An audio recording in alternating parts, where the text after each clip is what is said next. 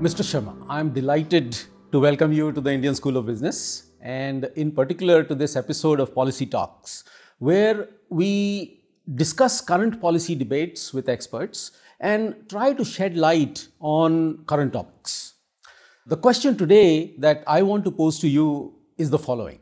There is a general consensus, and I believe incorrect, there is a general consensus that policy is very often several years behind technology and is always catching up. I believe that in India over the last 10 years, policy has at the very least enabled the use of technology and in particular allowed us to respond to crises of civilizational proportions, such as first responding to COVID as an epidemic and then responding to the challenge of vaccinating a very, very large number of people in a very, very short period of time. Clearly, policy was not an impediment and technology was progressing at a speed that was unprecedented. What has been your experience? You were leading the National Health Authority immediately in the aftermath of that, and during the COVID rollout, you rolled out the digital identity, the UIDAI, and that was the basis, the backbone for India being able to do all of this. What is your experience and particularly insights and lessons on the ways in which policy enabled the use of technology to respond to these crises? Well, thank you, Professor, for welcoming me to the Indian School of Business. It has always been a pleasure to, I'm here coming for the first time, but then I've been to ISB Hyderabad a number of times. And it's always wonderful to see an institution which has become very, very important institution of the country in a very short time. I mean, Ivy League universities have taken hundreds and hundreds of years to come to that stature, and you guys have really, accelerated that pace. So compliments to you. Yes, I completely agree with you that in general, policy or regulation for that matter, have always not been able to keep pace with technology. Because let's understand one particular factor, that the rule making or the law making or the regulation making actually has evolved in the physical world. In a digital world, the paradigm completely changes. And therefore, capturing the regulations, policy in a digital world is a bit of a problem. Number one. Now that problem also has its positive side. One of the positive side is that, typically laws, policies, regulations, they specify the boundaries to which you can go and the boundaries which you cannot cross. Now, if there is an absence of regulation or absence of a policy, sometimes the technology is able to proceed, and especially if the technology is actually anchored and promoted by the government itself, that is able to proceed. India is a very unique example where in the last 10 years or so, we have actually created a huge number of digital public infrastructure. And the digital public infrastructure has enabled a number of things. So digital identity infrastructure, payment infrastructure, then the data sharing infrastructure, data empowerment infrastructure, and now of course, digital health infrastructure or the open network for digital commerce. All these digital public goods and digital public infrastructures are being laid out. And fortunately, the government, especially our Prime Minister, has been accelerating each of these domains, taking personal interest and ensuring that they are not only developed at a population scale, but are also able to kind of deliver the benefits to the people of this country. May I ask for an example for illustrating this particular section that you outlined? Is that the government adopts a technology, and that has always been a challenge because you are making bets on technology and the government does not have an option. It must be forward looking. It has to choose a technology to achieve a specific goal. It chooses a technology and then anchors it in a program that is really large and wide. How did it actually work out? I think that's a very, very important question, because sometimes we make technology choices which are quite limiting in the sense that they become obsolete very soon. But on the other hand, if you establish certain overarching goals for any technology architecture, then things become very clear. So for example, for the digital identity project, and I'm giving you an example, we established that our aim is to provide unique identities to every resident of this country, which is digitally authenticable. That was the one part. And then we said, look, this technology has to be interoperable, population scale, speedy, frugal, standards-based, open standards, open APIs, all these architectural principles, the overarching architecture, and it should be inclusive. Most importantly, it has to be inclusive. It should not leave people who do not, the have-nots of the technology should not be left out. So therefore, what is important is once you establish the overarching principles of technology, and then you go for technology development in a manner that it is open. It does not create vendor lock-ins. It does not create obsolescence very soon. Those are very, very important design principles which one has to follow. And those have been followed in Aadhaar. And so therefore you realize that Aadhaar, we have 1.4 billion people have got Aadhaar, number one. Number two, as much as 95 billion authentications have taken place over the last 10 years. 15 billion electronic KYCs have been generated. 5.5 billion digital documents are there in the digital locker, which is again based on the Aadhaar. So we created an identity which is digital, online, and then we created a number of products on top of that identity. And those products continue to be built, and they have not become obsolete. And I do not think they will become obsolete. In fact, what is happening is that in that time, we had only fingerprints and iris. Now we have face authentication too, which makes it extremely inclusive, because old people who are laborers, their fingerprints get wiped out, and therefore they have difficulty in authenticating. But once you have face authentication, then authentication becomes easy.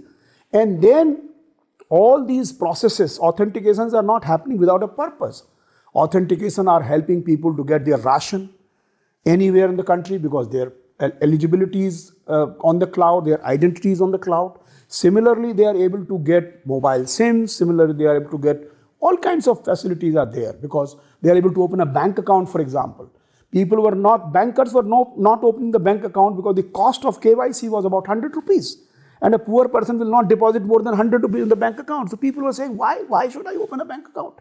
Now, if the KYC cost goes down to 1 rupee or even 0, people are opening bank account, and we had 400 million bank accounts in 400 days.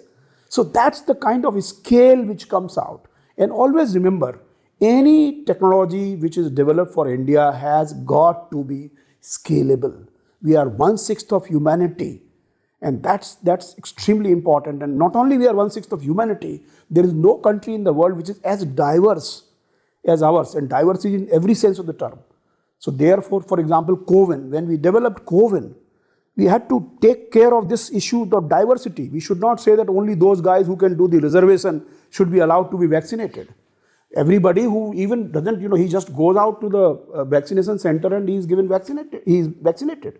That's the kind of architecturally, and we have to ensure that basic principles are followed.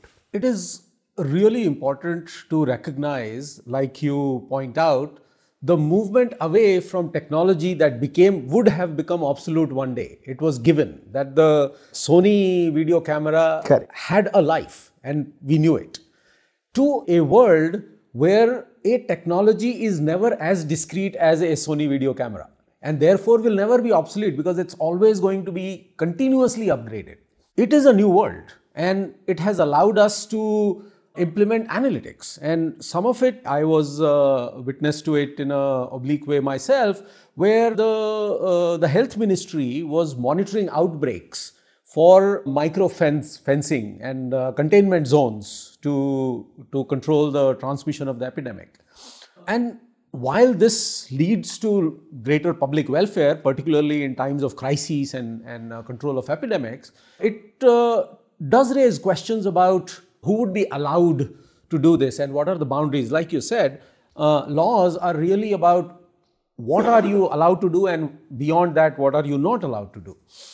Do you feel that while policy has not been behind technology too much in the new world, in India at least, it is not yet geared up for the new applications that are already mushrooming and will generate a lot of interest in terms of public welfare, but also need regulation and some monitoring and enforcement. No, absolutely, Professor. You are absolutely right. What is happening is, one cardinal principle which our country has taken, and this cardinal principle is going to be reflected in the new PDP bill, Personal Data Protection Bill. That principle is that it is who owns the data. If it is my health data, I own the data. I am the data principal. So once you have the ownership of the data clearly articulated in a law, then what happens? Everything subsequently, whichever happens with my consent. And interestingly, India was one country which actually evolved a consent artifact. It defined a consent artifact as long back as in 2014. I happened to be the IT secretary at that point in time. Now, what consent artifact is? Consent artifact is a digital token which I can pass, and it can be verified back to me. And I can, give consent for sharing. I can give consent for, providing the data. So, for example, in a health domain, my health records are my property. And when I go to a doctor, I actually give an explicit consent to share those records with the doctor. So, one part is this, and we are very sure, and that is one of the reasons, there is another concept which we had taken care of in Aadhaar, that was privacy by design.